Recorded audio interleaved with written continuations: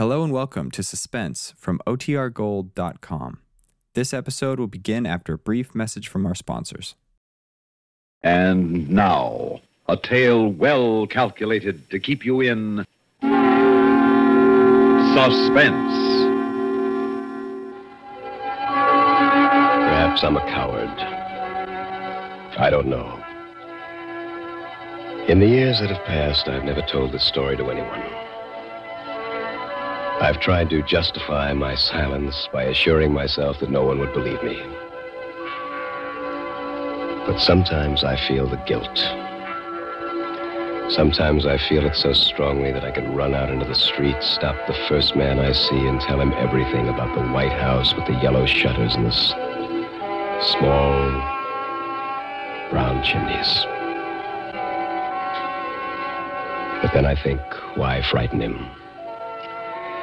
Better that he go on believing that life is real. Life is earnest. And the grave is not its goal. The Second Door, starring and written especially for suspense by Robert Reddick. Some time ago, I made arrangements to rent a completely isolated house in the northwestern part of the country.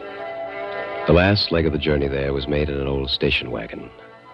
It was very late at night when we arrived, and I instructed the man who drove it to let me off at the entrance to the long driveway, as I wanted to walk up to the house alone. With a heavy suitcase in each hand, I started up the long, gentle slope toward the house. At a point, perhaps 30 or 40 yards on, the road turned sharply to the left, and up ahead it seemed there must have been a patch where the foliage of the overhanging trees grew less thickly together. For amid the utter darkness, a thin, eerie beam of light filtered down, and in it there appeared to be some sort of a shape. I had the impression that what I saw up ahead in this driveway in the middle of nowhere was a woman in a bright red dress, seated imperturbably in a chair. And suddenly, after I'd taken but a few steps further, this thing that I had been watching moved, definitely, clearly. For an instant, I thought an animal, but whatever it was remained in the filtering of light and continued to move back and forth in a slow, rhythmic pattern, in the sort of to and fro motion that one might set up in a rocking chair. Hello? Hello? Who is that up there? I strained my eyes to bring some sense of detail to this apparition, but incredibly, with each step I took toward it in the darkness, the dimmer it became. Until inconceivably, when I finally arrived at the spot where it should have been the brightest, there was total darkness. And there was nothing there. Nothing but the unmistakable sound of a rocking chair, rocking back and forth.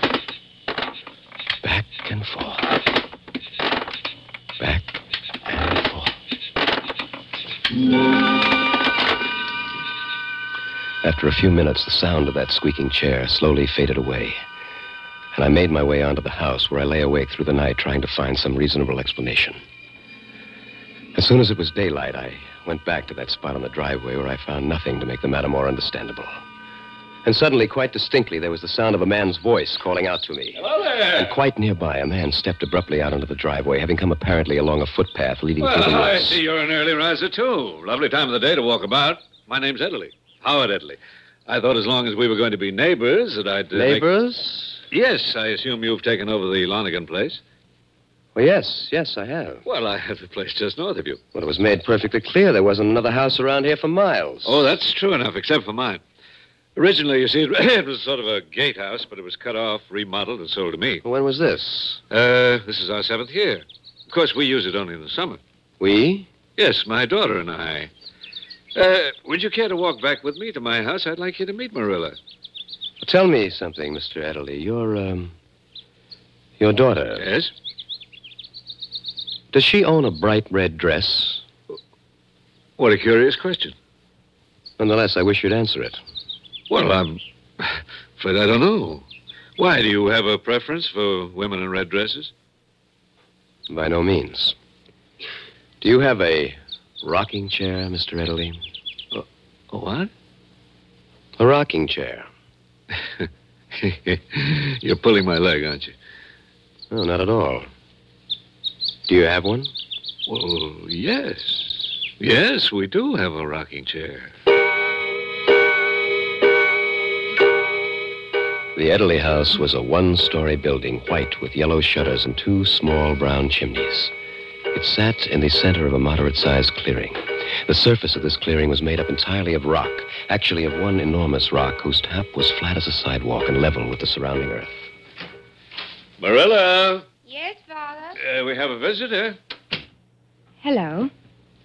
We thought we heard someone drive up last night. Oh, this is Mr. Saunders, my daughter Marilla. How do you do? It's a pleasure, Mr. Saunders. You have no idea how much.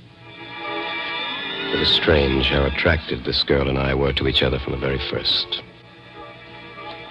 There was nothing precisely in what she said that would indicate how she felt, but there was something unmistakable in her attitude, her manner, in the expression in her eyes. How long do you plan to be staying up here, Mr. Saunders? Well, just until I unwind a little, maybe a month or so. Curiously, the only chair in the room was the rocker that Mr. Edderly had said he owned. I took a step toward it. No, I wouldn't sit there, Mr. Saunders. Oh, really? Why not? Well, it's Yes? Well, it's a little unstable. Some of the rungs are loose. Oh, I see. It seems rather old. That chair belonged to my mother. She died last year. My father's sentimental about it. I hesitated to mention it. Well, Marilla, have you prepared that breakfast for me? Yes, it's in the kitchen. Well, then I suggest I get to it. Why don't you and Mr. Saunders take a stroll about and get to know each other? Shall we? I'll be working when you get back. Oh, what sort of work do you do, Mr. Edderly? Dr. Edderly. Oh, really? Of what? Medicine? Oh, hardly. Of philosophy. Oh, now let's go. You two can chat another time. Doctor? See you later, Mr. Saunders. Don't you think you'll be a little chilly? Do you think so? Well, I'll get a jacket. Through the window, I could see her open the closet. And there, hanging in plain sight, was a bright red dress. I said nothing to her about it, hoping that in some way she'd get around to mentioning it, or at least let something drop that would help explain what I'd seen in the driveway. But she didn't. We strolled about for some time, and she spoke only of inconsequentialities. And when I asked her something specific about her background, she would respond with a non sequitur or direct my attention to some flower or passing bird. But with all, her attitude remained warm and friendly. I might even say inviting. And despite everything, I felt myself being more and more drawn to her. At one point, I couldn't resist the impulse to reach out for her hands. Don't touch me. What? Please. Well, I don't understand. Why should... Don't come any closer. Marilla, what is it? We'd better go back now. What's the matter with you? Nothing. I'm perfectly all right. Well, I tried to take hold of your hand. You backed away from me as if I were a serpent. Why? Please. Well, why did you do that? You looked absolutely terrified. I can't explain. Can't explain? Why can't you explain? I mean, I don't know why I did What, that. are you afraid of me? No. Well, then give me your hand. Why won't you give me your hand? Leave me alone, will you? What? Please, just leave me alone. She suddenly turned and started to run down the path, and at that exact moment, from a distance, we heard a voice calling out, screaming out, rather, as if in anguish. The path branched off just ahead, and I ran quickly in the direction of the scream. It was only a short distance to the point where the path came out of the woods, and I found myself on the cleared land that surrounded the Lonigan house. And there was no one there. Like the previous night when I'd heard the sound of the rocking chair coming out of nowhere, there was now only this agonizing scream for help. Again and again.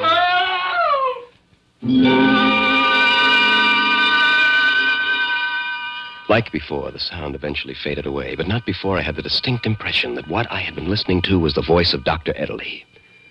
I started back toward his house, but this time circuitously. To make certain that I wasn't seen, I approached from the rear of the house. And keeping low, I scurried up to a partly open window. Marilla and Dr. Edderly were inside. It was your suggestion that I walk with him in the woods. If you How could I know that you were going to behave like an infatuated adolescent? Of course he was going to touch you. Batting your eyes, talking in whispers. What kind of behavior is that? I did no Of course such you did. thing. It was outright flirtation. And then running. Imagine that, running. What else could I have You done? could have used your wits. That screaming you did for help. It was the only possible way to distract him. I'd rather he was puzzled over that than have him discover the whole truth from you. Now, I'm going down to his house and see if I can double-talk our way out of this. Don't leave here until I get back. For a moment, Marilla stood in the open doorway, and then she turned and went to the bend of a long hallway where there were two heavy doors. She unlocked the nearer one and went in. Then, as quietly as possible, I made my way around to the front of the house and down the hallway to the door that Marilla had gone to. It was slightly ajar, and I could see most of the room with no difficulty. At one side, there was an enormous workbench completely strewn over with an infinite assortment of tools and electronic equipment. There were wires, tubes, lights, and meters. Marilla was seated before what at first appeared to be an ordinary television set. But there were curious labels above the three knobs that she was carefully adjusting. They read, respectively, latitude, longitude, and altitude. And she flicked a switch, and an image appeared on the screen. It was undoubtedly the Lonergan house. And it was a remarkably acceptable illusion, not only because the image was sharp and the coloring perfect, but because, astonishingly, the house was reproduced in its full 3 dimensions. The object had roundness, depth, perspective. Except for the reduction in size, every detail seemed as credible, as palpable as the original. It seemed as if you could reach in and pick the very flowers near the lawn. I stood for a time watching this, fascinated by it, until Dr. Ederle came into view, crossing the lawn, approaching the porch. Mr. Saunders! Mr. Saunders, are you at home? His voice was entirely free of the usual amplification sound of electronic speakers. It was as clear as the miniature image of him that walked up to the door and knocked. And getting no answer, he went back toward the woods. At this point, Marilla must have heard me move slightly, for she suddenly turned, and in one motion she clicked off the set and came to her feet. What? That device, did he invent that? You mustn't stay here. He's coming right back. Well, there doesn't even seem to be an electronic speaker in that thing. Are there cameras, microphones, or does he merely twist those knobs? Oh, if he finds out that you've seen Well, it... why is he keeping this a secret? It's not perfected. Is that true? Yes. Marilla, listen to me. You seem to be frightened by something that's going on around here. I know that I am, and I want to know what it is. Now, I also want to help you. There isn't much I can do if you won't tell me the truth. Now, what's in that other locked room? What? In the room next to this. My father works in there. Well, I'm sure he does, but at what? What does he work at in there? I can't tell you that. Why not? Because it's really his affair. But you do know what it is. Yes. You're going to unlock that door, Marilla. And you are going to unlock it now. Oh, please. Well, go on, Marilla. Why don't you oblige the gentleman? When a man is as curious about something as all that, I don't think he should be kept in frustration. Marilla, give me the key. Father, what are you Give it doing? to me. Now, Mr. Saunders, if you'll just step this way. We walked to the second door where Dr. Ederle inserted the key in the lock and opened it. I looked into a very small room, the floor, walls, and ceiling of which were made entirely of frosted glass. And there was nothing else. It was empty. On the outside of the door, there was a panel, which he slid aside to reveal 3 knobs like the others I had seen, similarly labeled latitude, longitude, and altitude. Actually, Mr. Saunders, there are microscopic perforations in the glass to admit air. Now, would you be good enough to give me the name of a place some distance away? A place? Anywhere you choose, anywhere on Earth. Someplace I would like to see? No, Mr. Saunders. Someplace you'd like to be. I had no intention of stepping inside Dr. Ederle's glass cubicle, but I was curious to see what might appear on the screens. And I gave him the general location of the New England farm where I was born. Alongside in the hallway, there was a series of bookshelves. It held a selection of highly detailed atlases and charts, and from one of these we determined the exact location of the farm. Then he carefully adjusted the knobs. I watched from the doorway as the glass began to glow with colored light. And then, suddenly before me, what was for all the world an actual pasture. Trees and sky, flowers and grass, and in the distance a barn with a silo leaning like the Tower of Pisa. That barn, I played there when I was a child. Involuntarily, I must have taken a step toward it, for I heard Marilla's voice. Don't go in there. Be quiet. I turned around and I saw that Dr. Ederle had a gun in his hand. Stay where you are. Enjoy yourself. Play in the barn again, Mr. Saunders. And now I was completely engulfed in this farmland scene. It was astonishing. It was as if I were a very part of it. If I had somehow awakened here, never having seen those blank glass walls, I would have completely believed that I was standing in this open countryside. Where'd you come from, mister? I turned. I saw a farmer standing what seemed to be about 10 yards away. Something I can do for you? Well, No, What you doing here? Well, Lose your way? Well, not exactly. You see, Well, go on. Well, I was born here. My family used to own this place. I just thought I'd look... Take a look around.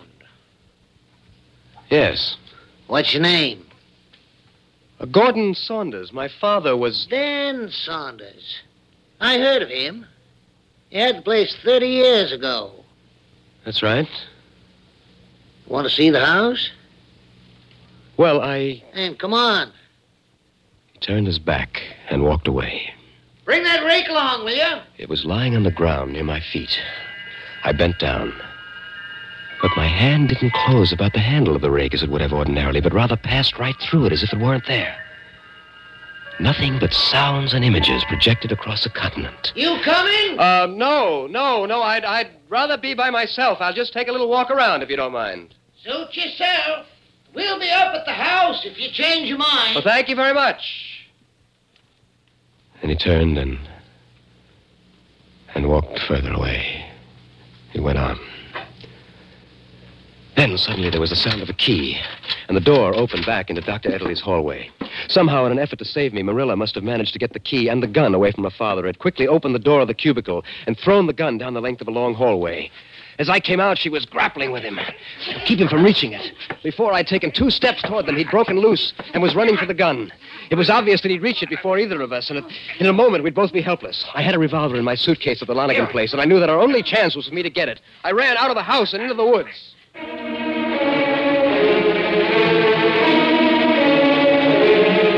I got the gun and rushed back with it toward their house. I stopped just short of the clearing.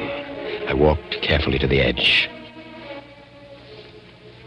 The white house with the yellow shutters and the 2 small brown chimneys was no more. It had vanished completely. Not a trace of it.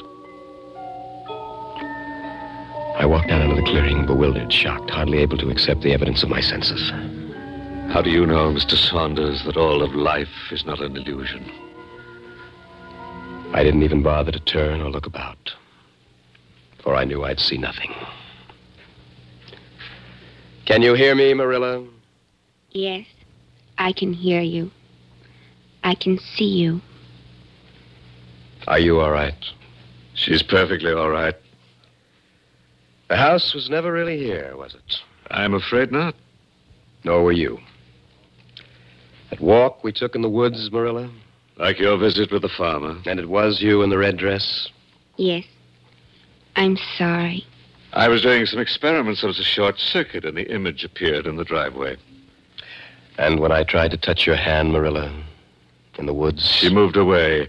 We were careful that you never actually touched anything connected with us. Ourselves, the rocking chair, even the doors of the house were held or left open for you. The floor? What you felt under your feet was the same flat rock you're standing on now. What you saw was the illusion of floorboards. No, nothing to touch. As yet. As yet? We have 5 senses, haven't we, Mr. Saunders? You were quite beguiled by the use of only 2. Well, I expect to have no particular difficulties with odors and tastes. But the sense of touch... You'd be interested to know that I've begun my experiments with the sense of touch, Mr. Saunders, and with very encouraging results. I'd considered conducting another experiment now, with you as the subject. With you, and with a bullet from my gun. Oh? But Marilla has pleaded your case. She's convinced me that you're too sensible to tell anyone about all this, that no one would believe you. I don't imagine they would. She's also promised never to try to get in touch with you. And, of course, I have a way of keeping an eye on you, don't I? That house actually does exist somewhere, doesn't it? Yes, but you won't try to find it, will you, Mr. Saunders? And, of course, your name isn't Ederly. I should think not. You know, I've thought of an interesting experiment we might conduct in the place of the one with the bullet. Marilla, I thought that since you've become so fond of our friend that you might want to say your last goodbye with the proper finality, that you might want to say it with a kiss. For a moment or two, there was silence. And then I heard Marilla's voice, very close, almost in a whisper. I've never heard your first name. Would you tell it to me now? It's Gordon. Goodbye, Gordon. And then I felt Marilla's lips on mine, gently. A tender pressure that lingered on my lips for a moment, and then was gone. And now, Mr. Saunders, now that I have given you your life, would you tell me in return if you felt Marilla's kiss? Yes, I did. Clearly, unmistakably. It was in every sense the kiss of a lovely woman. Except... Yes, except what? That it was cold, Doctor. Cold as death.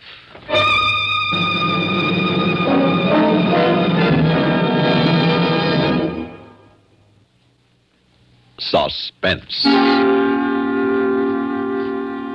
You've been listening to The Second Door, starring and written especially for Suspense by Robert Reddick.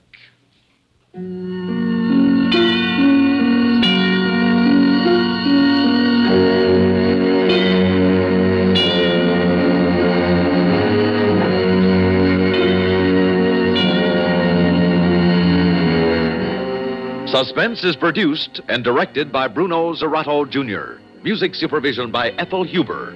Sound patterns by Walter Otto. Heard in tonight's story were Barbara Cassar as Marilla, Paul McGrath as Dr. Ederle, and Bob Dryden as the farmer.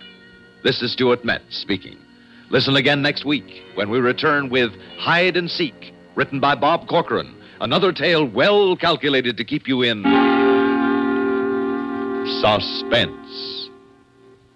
Now, from Suspense and from CBS Radio Network stations everywhere, anniversary greetings to radio station KSL, Salt Lake City, marking its 40th year of operation today.